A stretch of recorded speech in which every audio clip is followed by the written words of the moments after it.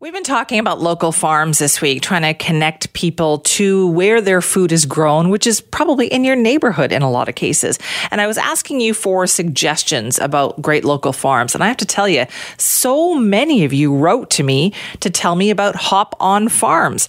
It has been a landmark in South Burnaby for decades. Well, today it is run by the 6 Hong sisters. They took it on from their parents, who are part of a legacy of immigrants that came from Hong Kong. So our Raji Sohal joins us this morning because she decided to check out Hop On Farms. Good morning, Raji. Good morning, Simi. Yeah, I talked to Marlene. She's the youngest, a twin, and she's 56. She's the youngest of the group of sisters, the eldest being Pauline, who's 71. Now, I'm one of 4 sisters. I have a younger brother, as in their family, they have one boy as well. Not quite a boy anymore, but I was blown away by how much this family would have had to have cooperated as kids, as teenagers, as adults to keep this farm going, and especially their major retail store there as well, because that's where they put a lot of their effort now.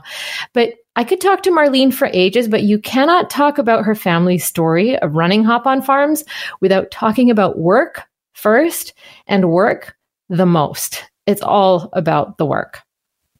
We watched our parents, and when we were younger and helping them out, often we had to work until dark sometimes, getting the orders ready for the wholesales. And, sometimes there was a lot of orders, meaning like picking radishes or green onions or whatever to supply the wholesales. Sometimes we just couldn't do it in a day. You couldn't refuse the orders at the same time, so we just worked till dark a lot of the times in the summer. And what did that mean for your childhood and growing up? Oh, I think we all felt like we were robbed of our childhood, but like I said, it taught us a lot. As we were young, we didn't like having to work after school while all our friends were going out and hanging out with other friends or going here and there. We always had to come home and work after school. So we kind of hated it at the time, but as you get older, you're kind of grateful for it because it got you where you are today, like in life, kind of ahead of everyone else, financially anyway. I mean, we were paid as kids. We were paid even like 10 cents an hour, but it was something. And it taught us the value of money, I guess, because we always had to make our money, and anything we wanted, we would have to spend our hard-earned dollars to buy. So, Mom and Dad bought us clothes and everything, but, if there's anything special you wanted, you had to fork out the money yourself, even as kids. Like, I'm talking 10 years old or whatever. Wow. Fork out the money yourself at 10 years old. No wonder they have such a work ethic. Yeah. She has so many nieces and nephews now, and now there's grandchildren in the mix amongst the 6 sisters. And I asked if they work, the grandchildren and the nieces and nephews work on the farm with them too. And they do to some extent, but she said in no way is it anywhere near to what the sisters are still doing. They are still doing a little bit of the farming itself, the labor out there. But for a lot of them, their spouses are now involved, and the sisters are doing a lot of the work in the stores. I wondered if Marlene has maybe, taken a little bit of a break. Does she go on vacations now and that kind of thing? I hope she takes her weekends off, Simi. She doesn't. What? No, she works 12-hour days, including the weekend.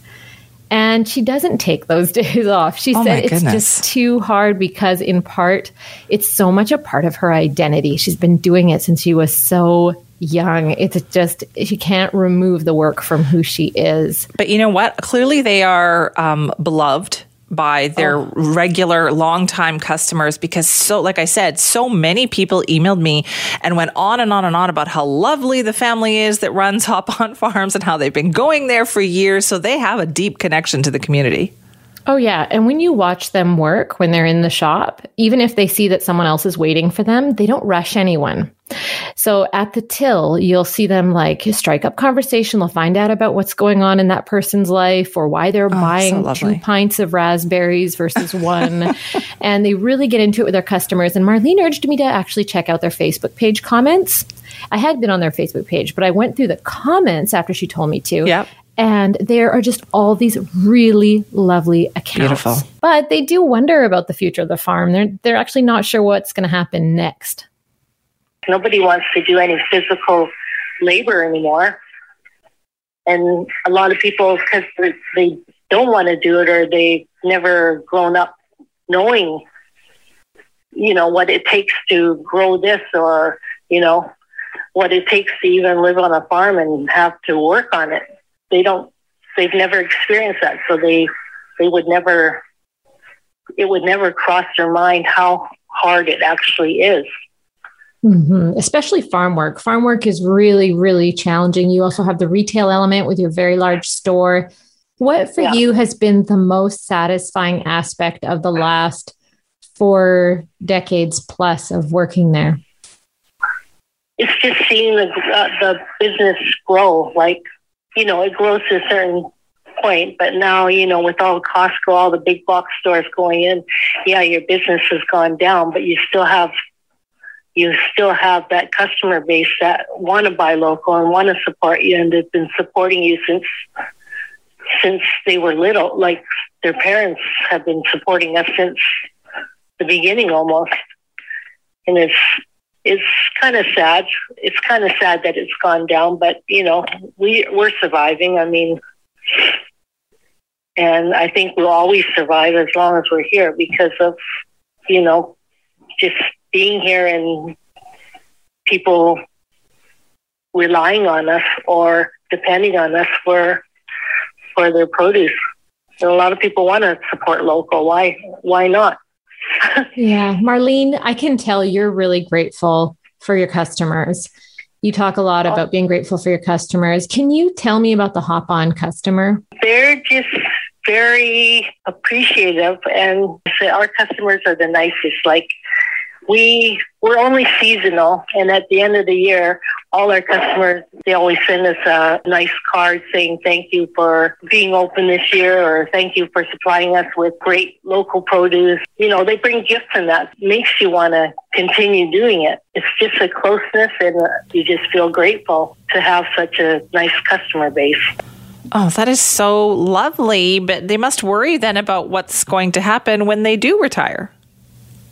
They do. I'm surprised that they haven't given it much thought, but Marlene says they just, on the regular, her and her sisters will tell each other that, I am worried about the future, but they don't have a plan yet because, the economics of farming has changed so drastically since she was a kid, and they have a hard enough time attracting day laborers outside of the family, let alone recruit their own grandchildren to take all aspects of the business seriously, including the labor. How do you make children who, were educated here and have, aspirations to become professionals and whatnot, find farming attractive?